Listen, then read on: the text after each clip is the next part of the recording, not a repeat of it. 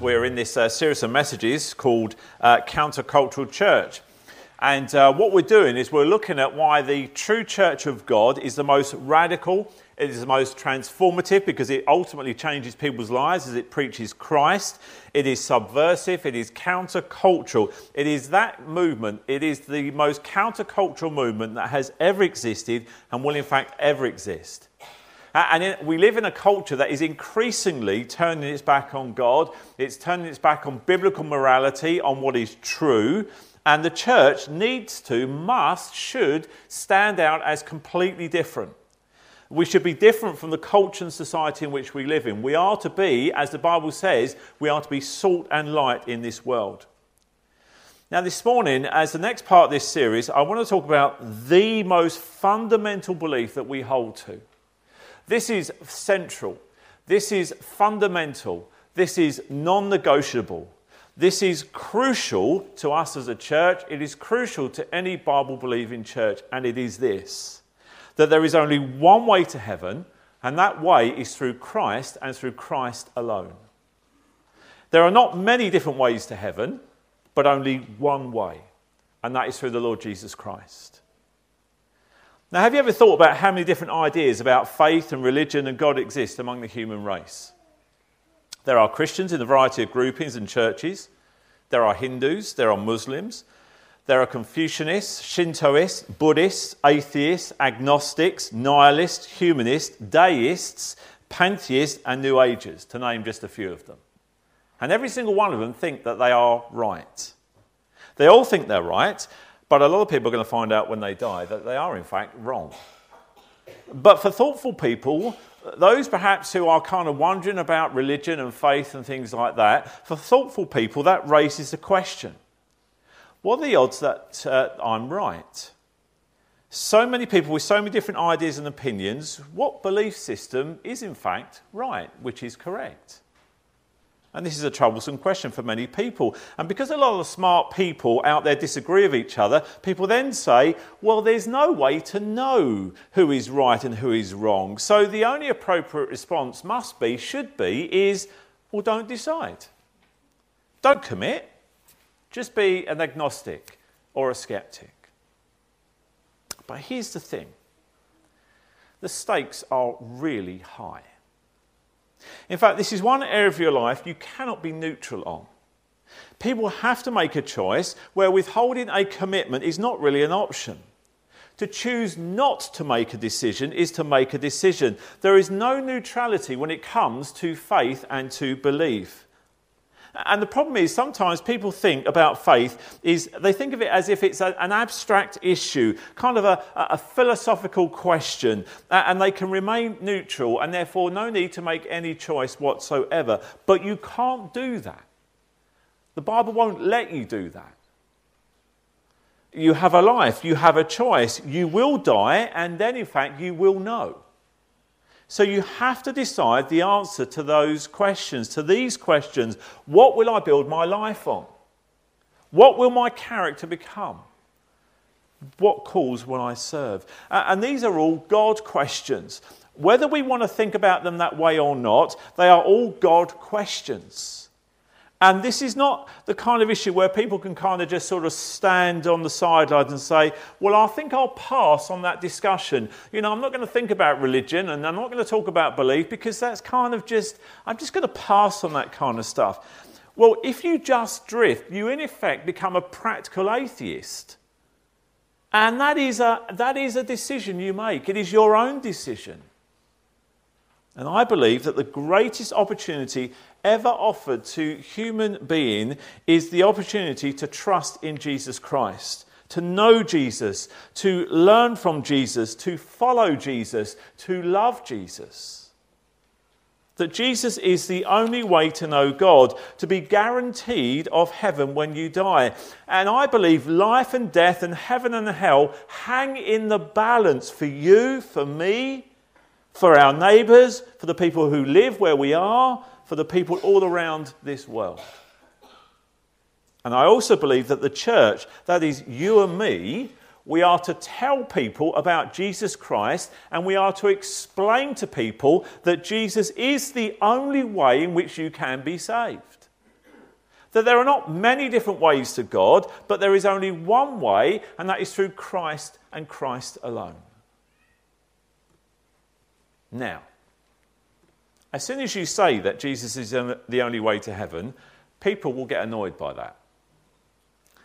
Jesus the only way to heaven? Well, I mean, that's just crazy. I mean, isn't that narrow-minded? Isn't that bigoted, exclusive? I mean, that's intolerant. Maybe a way to heaven, but the way? I mean, it sounds so judgmental. It sounds so intolerant to me. And if you're not thinking this way, your friends are, your neighbours are, skeptics are, those outside of Christianity are. Those who are kind of looking at it, they think this way. And in our world that we live in, there are so many options for everything. But when it comes to truth, this whole idea of one way, it really creates a stumbling block for people's faith. And it's surrounded by confusion, by anger, and by a lot of misunderstanding. Now, this isn't my opinion. You need to know that this morning. It's what Jesus said himself. Jesus said a number of outrageous things, actually. Don't ever think of Jesus as a kind of meek and mild little baby Jesus kind of sort of person. Jesus was far from that. Jesus said some outrageous things. Jesus did some really courageous stuff, some incredible things. And by far the most outrageous thing that he ever said, the most politically incorrect words, maybe you might even think intolerant words that came from the lips of Jesus, are found in John 14 verse 6, where he says, I am the way and the truth and the life. No one comes to the Father except through me. And there is many an atheist, many people who don't do church, who will be outraged that Christians believe this. How bigoted of Christians to say Jesus is the only way. How narrow-minded. What an outrageous thing to say. What an outrageous thing to believe. And those people who sort of are investigating Christianity, checking it out, this can be a barrier to them. Or maybe you've been a follower for Jesus for a long time, and for you, this statement of Jesus is kind of one of those statements you wince at. You know that if somebody who's not a Christian confronts you with why Jesus makes this outrageous statement, you're not quite sure how to answer that. What would you say? You know, you kind of get into those kind of conversations maybe with people you know, or in group situations, or maybe in work, and there's kind of conversation about religion and kind of different beliefs, and you're thinking, I don't know what to say in this conversation because actually I believe just in Jesus. When you come to this issue, I am totally convinced that Jesus was telling the truth when he said it. Having been a Christian now for many years, I've come to the conclusion that he said it not out of arrogance, but actually of great compassion. And when we tell people this, even though it comes across as countercultural, intolerant, it is in fact good news. And the closer you study this statement that Jesus makes, the more sense it makes. Because you see, I believe that this single sentence is the most important truth in the entire planet, and it is for everyone. No matter who you are, no matter what your background is. But why is it so controversial? Well, I think it's controversial because this statement strikes at the heart of a number of myths that we have about belief and faith. And I want to talk about 3 of these myths this morning, and I want to show you what Jesus says about it. Myth number 1 is this: all religions are basically the same. That's the first myth. All religions are basically the same. That when you get down to it, when you strip it all away at the surface level distinctions, when you get down to the kind of basic essentials, all religions basically teach the same thing. So if that's the case, then it doesn't really matter which one you believe. All spiritual paths lead up the mountain to God in one way or the other. And if you strip them down to their essentials, they all teach things like the brotherhood and sisterhood of men and women, about caring for one another, about doing good, about the universal fatherhood of God, and so on and so forth. Yet with this one outlandish assertion, Jesus boldly takes Christianity and he puts it in a separate class by itself. And if the only real path to God is through Jesus Christ, then the truth is this: Christianity cannot be reconciled with any other religion. It simply cannot be reconciled with any other religion. Take that even just on a logical basis. Put belief to one side for a moment. Just logically, if you take what Jesus says, then Christianity cannot be reconciled with any other religion. In fact, in Acts 4 verse 12 we read this: "Salvation is found in no one else, for there is no other name under heaven given to men by which we must be saved." That is the uniqueness of Christianity. The uniqueness of Christianity is rooted in the uniqueness of Jesus Christ. He is unlike any other religious leader who ever walked the planet. In fact, let me show you. Listen to the difference between what other religious leaders say and what Jesus says. So, for example, other religious leaders say, "Follow me and I will show you how to find the truth." Jesus says, "I am the truth." Other religious leaders say, "Follow me and I'll show you the way to salvation." Jesus says, "I am the way to eternal life." Other religious leaders say, "Follow me and I'll show you how you can become enlightened." Jesus says, "I am the light of the world." Other religious leaders say, "Follow me and I'll show you the many doors that lead to God." But Jesus says, "I am the door." Other religious leaders say, "Follow me and I'll show you how you can find spiritual nourishment." But Jesus says, "I am the bread of life, so follow me." You see the difference? And for a long time, people tried to harmonise, try to find commonality between the different religions of the world. But there are drastic and irreconcilable differences between Christianity on the one hand and all the other belief systems on the other. All religions other than Christianity are based on the idea of people doing something through their struggling and their striving to somehow earn the good favour of God. You've got to go on pilgrimages, or you've got to give donations to the poor, or avoid eating certain kinds of foods, or you've got to pray in a certain way, or you have to go through a series of reincarnations. They are all attempts of people to reach out to God, to do something to please God, whoever that God may be. But Jesus Christ is God reaching out to people. Jesus taught the opposite of what these other world religions teach. He said that nobody could earn their way into heaven, so you might as well stop trying. He said two things that are very consistent with our human experience, and we all know this. First, we're all guilty of wrongdoing, and you know that's true. No one here, no one person would claim they are perfect. And it resonates with our human experience to say, yeah, that's true, everybody does fall short. Yeah, I have done stuff that's wrong. Then Jesus said, our wrongdoing separates us from God. We know from our experience that's true too, don't we? Has there ever been a time in your life when you felt that God is distant, detached from you? Of course, we've all felt that. Why? Well, because our wrongdoing has created a gulf, has created a separation between us and God. Because God, by his nature, is a righteous judge, and our wrongdoings must be paid for. But out of his great love for us, Jesus voluntarily offered to be our substitute, to pay the penalty for the sin that we deserve so that we wouldn't have to. And when we receive his sacrifice on our behalf, then we become reconciled with God forever. That's what Christianity says. No other religion will tell you that.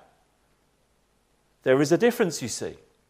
There is a difference between good works and grace. Because all other religions are spelled D-O, do. Why? Because they all fundamentally teach that people have to do something, some sort of religious ritual, some sort of way to make themselves morally okay to try to please God. And the problem is nobody knows how many good things they have to do in order to please God. Because if you look at kind of the different religions, one will say this and one will say that. How do you know what is good enough? It's like you're a salesperson. And your boss comes up to you and he says, I'm going to fire you unless you meet your target, but I ain't going to tell you what your target is. What do you do with that?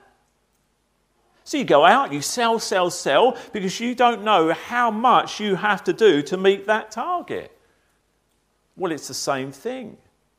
Every other religion says you've got to do something, whatever that something might be, to make yourself acceptable to God. But you never ever know how much you have to do. How good is good enough? And what you think might be good, the other person thinks that is less, or they may be doing more than you. How do you know? Christianity, on the other hand, says you can never do enough to earn your way into heaven. And therefore Christianity is spelled D-O-N-E. It's done. Jesus has done what we could never do. He lived the perfect sinless life and he went to the cross to pay for the sins of the world.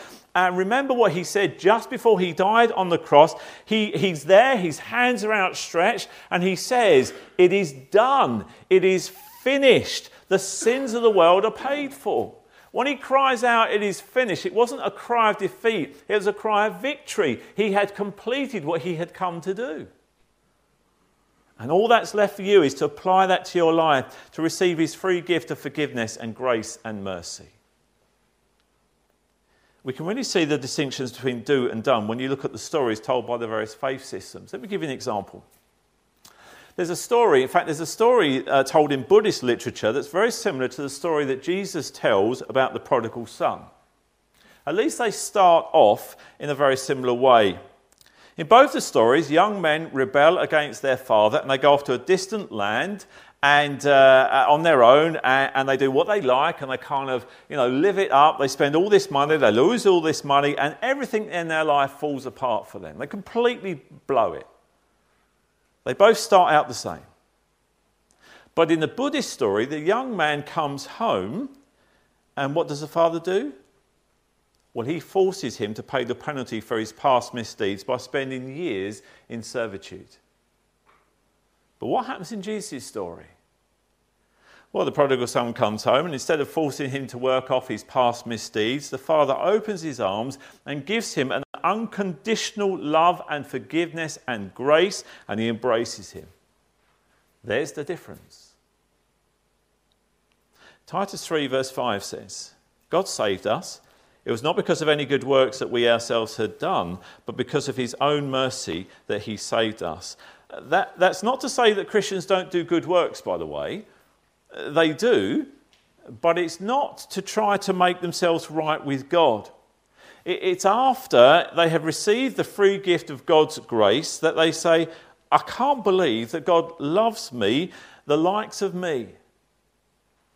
And they're so overwhelmed by gratitude of what God has done that it is very natural for them to express that love towards God and other people by doing good things, by serving others. They're now indwelled by the power of God in order to achieve this. They want to serve, not because they're trying to earn salvation, but out of gratitude for all that God has done for them. So it's not that Christians don't believe in doing good deeds, but it's not the way in which they become reconciled with God. That is a freely offered gift of grace.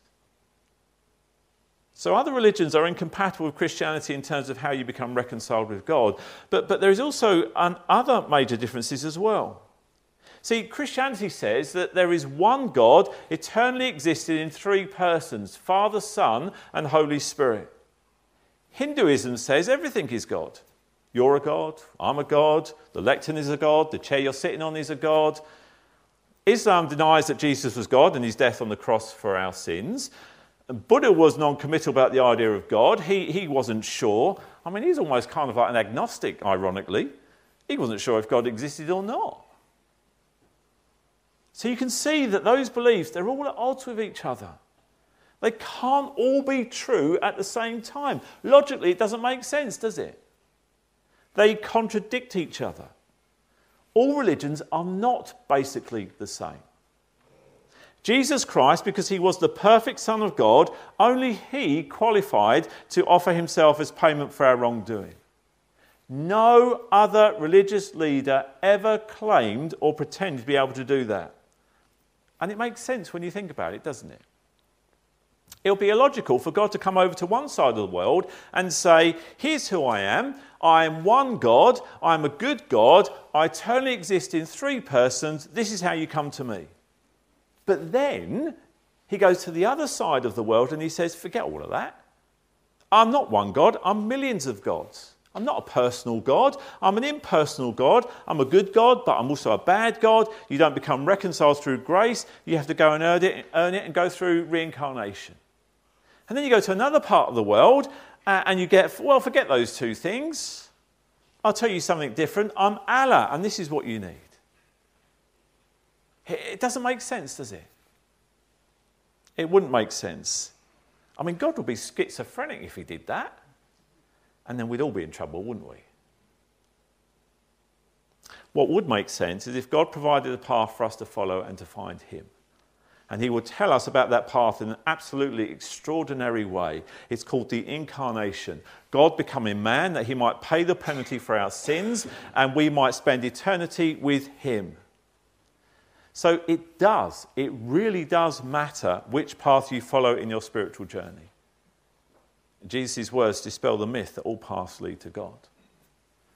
But there's a second myth. Myth number 2 is this: all religions have equal claims on the truth. In other words, Christianity is no different than any other religion. It's still one philosophy among many. It's only valid as any other religious views. Even if there are some differences, they all have equal claims on the truth. You have your truth, I have my truth. They're both equally true. And, this has a certain amount of appeal in the UK because we live in this so-called tolerant society. We certainly live in a pluralistic society, and any human being has the right to believe whatever they want to believe. You can believe anything in this country, and because of this, some people have this mistaken assumption that therefore every belief must be equally true. But that's not the truth. Jesus is the only one who tells the truth, and is in fact the ultimate truth. So how do we know that Jesus was telling the truth? That's a fair question, isn't it? Well, the truth is this: only Jesus backed up his claims with unique credentials that gave him unique credibility. And in fact, there are lots of credentials that gives him credibility. I could give you many, but I'm not. I'm going to give you four main ones that just back up the credibility of Jesus. If you're weighing up who Jesus is and you think, well, is he credible? I mean, how do I know that what he says is true? How do I know that he is worth going all in with? Well, Jesus will tell you, and he'll give you some credibility here. First of all, Jesus validates his claim by fulfilling ancient prophecies. Jesus validates his claim to being the one and only Son of God because he is the only individual in the history of the world to fulfill dozens of ancient prophecies that were in fact written hundreds of years before he was even born on earth in Bethlehem. Nobody's ever been able to do that except Jesus Christ. And if you look at the life of Jesus, his life is kind of like a checklist to the prophecies. For example, born of a virgin, tick. Born in Bethlehem, tick. Rejected by his own people. The Messiah to be destroyed by one of his own, betrayed by one of his own followers. The Messiah to die by crucifixion. Tick, tick, tick, tick. The list goes on. Jesus said this about himself in Luke 24:44. This is what I told you while I was still with you. Everything must be fulfilled that is written about me in the law of Moses, the prophets, and the Psalms. He confirms it himself, and he confirms it not just by what he says, by what actually he does, by the reality of who he is. But there are some people though who go, yeah, but I'm not sure. Some people think that he sort of manoeuvred his life to deliberately fool or kind of fulfill them, to fool people into thinking he was the one who predicted who would be the Son of God, the Saviour of the world. So here's a good one that people often throw up. Like, for example, one of the prophecies said that the Saviour will come into Jerusalem on a donkey.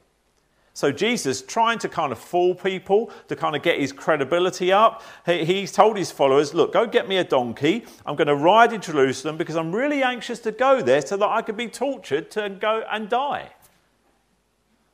And he just kind of manoeuvred his life to let that happen. But you see, when you look at all of these prophecies, and there's no way that he could intentionally fulfilled many of these. For example, he couldn't have arranged for his place of birth or his ancestry. See, one ancient prophecy predicted the exact moment in history when the Messiah would be born, which he fulfilled. He couldn't have arranged for how he was put to death, because you see, amazingly, it was predicted hundreds of years before crucifixion was ever adopted as a method of execution by the Romans. In fact, in one of the Psalms, it describes crucifixion hundreds of years before it was even used. There is no way he could have done it on his own, that he fulfilled these prophecies in his own way. It goes against all mathematical odds. In fact, people who are kind of way smarter than me have done studies, and they've looked at the odds of any person being able to fulfill these prophecies, and they show us that not just only would it be difficult, not just that it would be unlikely, but that it would be mathematically impossible for any human being in history to fulfill them. And yet Jesus Christ did. Every single one of them. And that's one of the ways he claims, his claim to be the Son of God is validated. But there's more. Because secondly, Jesus validates his claim by his unprecedented character. So many times when you get to know someone better and better, I mean, let's be honest, you then discover their shortcomings, don't you? You begin to discover their flaws, don't you? But you know, the opposite is true of Jesus. As his followers spent more and more time with him and they got to know him more, they increasingly marvelled at his purity and his holiness and his integrity. In fact, nobody was closer to him than Peter and John. Listen to what they said after spending 3 years with him. John said in 1 John 3 verse 5, "In him is no sin." I mean, can you imagine somebody living with you and getting to know you really, really well for 3 years? What would they say about you?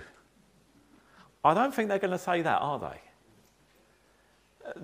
They get to know you really well for 3 years. They're not going to say, they'll know whether you did something wrong or not, wouldn't you? Peter said in 1 Peter 2 verse 22, he committed no sin and no deceit was found in his mouth. So his unique character validates his claim to being the one and only way to God, that he is God himself, because God is pure, God cannot sin.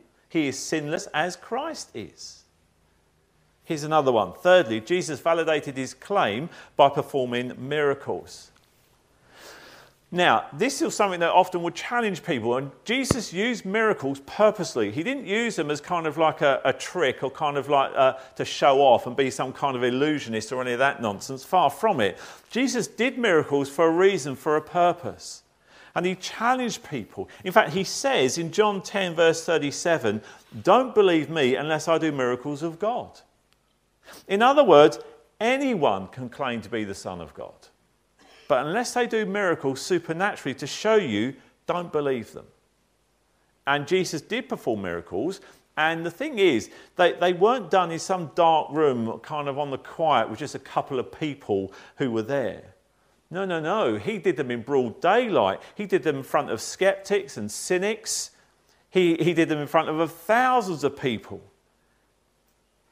And his ability to do the miraculous further validates his claim as to who he was. But here's the big one. Fourthly, Jesus validates his claim by being resurrected from the dead. No one has ever done that. The most spectacular demonstration of his deity was that he fulfilled his own prediction. And 3 days later, after he was put to death, he was resurrected from the dead. And he was seen by more than 500 eyewitnesses. Who else but the Son of God could spend 3 days in a tomb and then come forward and establish that he had returned to life? And there is a monumental amount of evidence that shows that the resurrection of Jesus is not just wishful thinking, not just some kind of legend of history, but it is an actual historical event. In fact, I'll give you one. Not long after Jesus was put to death and resurrected, just weeks later in the very same city, Peter told a big crowd in Acts 2 verse 22, he says, "Jesus of Nazareth was a man whose divine authority was clearly proven to you by all the miracles and wonders which God performed through him. You yourselves know this, for it happened here among you. And those people looked at him and they said, yeah, we know. We know you're telling the truth. We knew Jesus too. I mean, Jesus was such a big presence. I mean, he was the thing that the person people wanted to come and see. He made a huge impact in that area. And they say, we knew Jesus too. We saw it. We know it's true. And we have put to death the Messiah. That's what they say. And 3,000 of them that day turned away from their sins and put their trust in Jesus Christ. And the church was born. Christianity is not a philosophy. It is a reality. And Jesus didn't just claim he's the one and only way to God. He validated his credentials and he established his credibility. Here's another one that often gets sort of flagged up. One other myth. Number 3, Christians are arrogant to say Jesus is the only way to heaven. And do you know what? I would agree. I would agree that Christians are being arrogant if there were many ways to heaven and they were saying, well, ours is the best. But that's not what we're saying. We are saying the truth is someone has got to pay the penalty for the obvious wrongdoings that we have committed. Who's it going to be? Is it going to be us paying for eternity? Or is it going to be Jesus Christ paying as our substitute? He's the only one qualified to by his sinlessness and his divinity to be our substitute. And therefore the truth is this, he's not arrogant to act upon the evidence. Christians aren't being narrow-minded when they say there is only one way to the Father. The truth is we all have a terminal illness called sin. And the reason that those of us who are Christians cling to Jesus Christ is because he is the great physician. He's the only one who has the medication that can cure us. We can try to scrub away our sins by doing good deeds. It ain't going to work. And we can ignore it and hope it all goes away, but it won't disappear. Our very own conscience tells us that.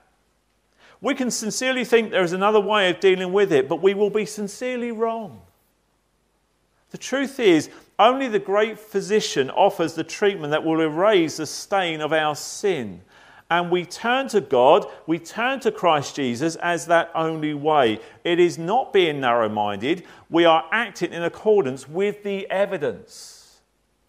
And it's not being snobbish, holier than thou, saying that Christians are somehow better than any other people because they do this. No, Christians aren't putting on airs by saying this is the only way. Kind of picture it like this. Picture 2 golf clubs' memberships. One golf club represents every other religious system that you've ever heard of. And this golf club says, if you want to come into our golf club, if you want to have a membership, you have to pay for that membership if you want in. And you have to achieve a certain level of spirituality. You have to perform a certain number of religious rituals. You have to accomplish a certain number of good deeds. And then maybe we will let you in. But the truth is, many of you ain't going to make it. You're going to fall short. You're not going to achieve the appropriate level and the door is going to be slammed in your face. That's what every other religion essentially says. Christianity is different. Christianity is like a golf club with the doors wide open. You want in? Come on in. You don't have to buy your membership. Jesus Christ has already bought and paid for it with his death on the cross. Coming into our golf club is not based on your qualifications. It is just merely based on you accepting the invitation of Jesus. The doors are wide open. I don't care if you're rich or poor. I don't care if you're black or white. I don't care what part of the country you're from. I don't care what your age is. The doors are open to you. And I'm going to keep them open because I really hope that you will come in. That is what Christianity is about. Now, you tell me which approach is snobbish. I don't think it's Christianity. In fact, Jesus tells us very clearly as Christians we're to be anything but arrogant in what we believe. In fact, we are to be humble. We talked a bit about this last week. 1 Peter 3:15 says, always be prepared to give an answer to anyone who asks you to give a reason for the hope that you have. And what that means is that all Christians should be able to tell people about the credibility and the credentials of Jesus Christ and why he is their only hope for eternal life. But then it says, but do this with gentleness and with respect. We are to respect people of all cultures in all places. We are to love them and we are to be humble. Christianity is unique and it can't be reconciled with any other religion. It backs up its truth claims with credibility and credentials like no other system does. That's why we need to be telling people about Jesus and the good news of the gospel. And we may be laughed at, we may be criticised, we may be seen as intolerant or even have insults thrown at us. People in other parts of the world will die for Christ because they believe he is the only way. But we have to put up with all of these things because Jesus is the only way. He says, I am the way, the truth and the life, says Jesus. No one comes to the Father except through me. He says, I am the way. No other religious leader has ever made that bold statement. He says, I am the truth. Truth is a person, and his name is Jesus Christ. He says, I am the truth. Not I might be, not I hope to be the truth, not I could be. He doesn't even say I point to the truth or I teach the truth. He says, I am the truth. You want to know the truth, he says? Look at me. And when Jesus said this 2,000 years ago, history was changed forever. And I just don't understand it. When somebody says, well, you know, I don't believe Jesus was God, but I do believe he was a good person. Listen, he couldn't be a good person. He's either who he says he is, or he is the biggest con man, the biggest liar who ever lived. There is no grey area with Jesus. It is either black or white, and you bet your life on what you believe about Jesus. And that's why those of us who are Christians need to urgently be telling people in our lives, the people we love, that there is no other way. You know, sometimes I think we play a bit fast and loose with this as Christians. We kind of just put it on the back burner, but we shouldn't. Christ is the only way. Salvation is found only in Christ and in Christ alone. There is no other way, and therefore as Christians who love the people in our lives, those people who don't know Jesus are on the road to hell, and we don't tell them. We kind of think, well, they'll work it out, or we'll think there's other ways. No. The Bible is clear. Jesus is clear. I am the way, the truth, and the life. No one comes to the Father except through me. And our responsibility, our privilege, our joy as believers in Christ is to tell them that truth. To tell them why they too can know Christ, and it's only in him alone. That is our joy. That is our responsibility. And people bet their lives on what they do with Jesus. There's one more thing. See, I can't finish this message without saying this. You've heard the message of Jesus, and therefore you're now accountable for it. The question is, what are you going to do with it? See, there are many people who have told God their entire life that they can live just fine without him, thank you very much. They don't need him. So when they die, God will say to them, well, based on your own decision in life, to live your life separate from me, I'm going to honour that decision, and I'm going to seal it right now, and you will live with that decision for eternity, and you'll be separated from me forever. God isn't going to violate our free will. He's going to honour the choice we make as to whether or not we want to be reconciled with him. You have access to the evidence, and you are now responsible for the decision on how you will respond. And listen, you can spend many years investigating the identity of Jesus Christ. You may even become absolutely convinced based on the evidence that he is in fact the Son of God. But you have to come to the point and realise that you cannot save yourself. Unless you accept Jesus and he's offered to pay the penalty for your sins, you're going to remain separate from God forever. You're hopelessly lost, says the Bible. But Jesus calls out to you. He reaches out to you to rescue you. He alone is fully capable of leading you to safety. In fact, Jesus says this in John 8 verse 12. He says, I am the light of the world. Whoever follows me will never walk in darkness, but will have the light of life. It isn't enough for you to intellectually realize this. It isn't enough for you to believe that it is true. You have to take a step of action. You have to take a step of faith, and you have to say, I am all in. And you have to apply what Jesus did on the cross to your life. And you receive him as your forgiver and as your leader. The Bible says you need to put your trust in the one with the credentials and the credibility to forgive you and save you. And when you do that, and as you grow in your faith, you will find what I have found, what many in this church have found, what millions of Christians have found out. Jesus is the way. He is the way to a life of purpose and fulfillment and adventure. Jesus is the truth. He will give you wisdom to deal with every single thing that comes up in your life every single day. And most of all, Jesus is the life. He alone can give you eternal life with God forever. That's the reality. That's the wonder. That's the gospel. That's the truth of Christ being the only way. That is the truth for those of us who love Jesus. That is the truth we should be on our lips every single day. That is the truth we should be sharing with people who are lost without Christ. People who we love, who at this moment in time, if they don't love Jesus, they will be in hell when they die. And those of us who are not Christians, who are checking out the Christian faith, good, check it out, ask your questions, do the courses, read the books, but there will come a point where you actually have to say yes or no.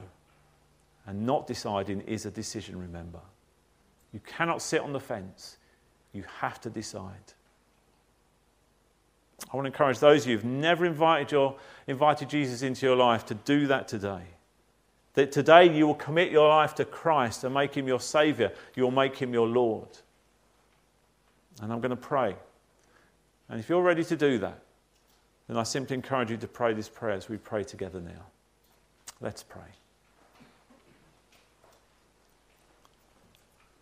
Father, for those of us who have already taken that step of faith, we see your Son, Jesus Christ, as our forgiver and our leader. And we are so grateful for providing the way for us. You didn't have to, but you did. You reached out to us. You rescued us. We thank you that you love us that much. Lord God, give us the courage, the passion, the urgency to tell others that salvation is found in Christ alone, because he is the only one who has made the way through paying our debts. And Father, for those who have never received Jesus as their forgiver and leader, I pray that in this moment, in their spirit, they would say, Lord Jesus, I receive what you did on the cross right now, and I apply it to my life. I receive you as my leader, and I want to follow you forever.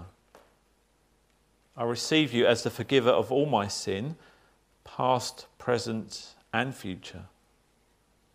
I receive you as my new friend, that I might grow to know you in this world and in the world to come. Father, we know that every person who prays that prayer in faith, your Son is wrapping his arms around their shoulders and leading them away from the inferno to a place of safety forever. And we thank you for that. We thank you that Christ is the only way, because he is the only one who paid the price, that he died and he rose again. We praise you in Jesus' name. Amen.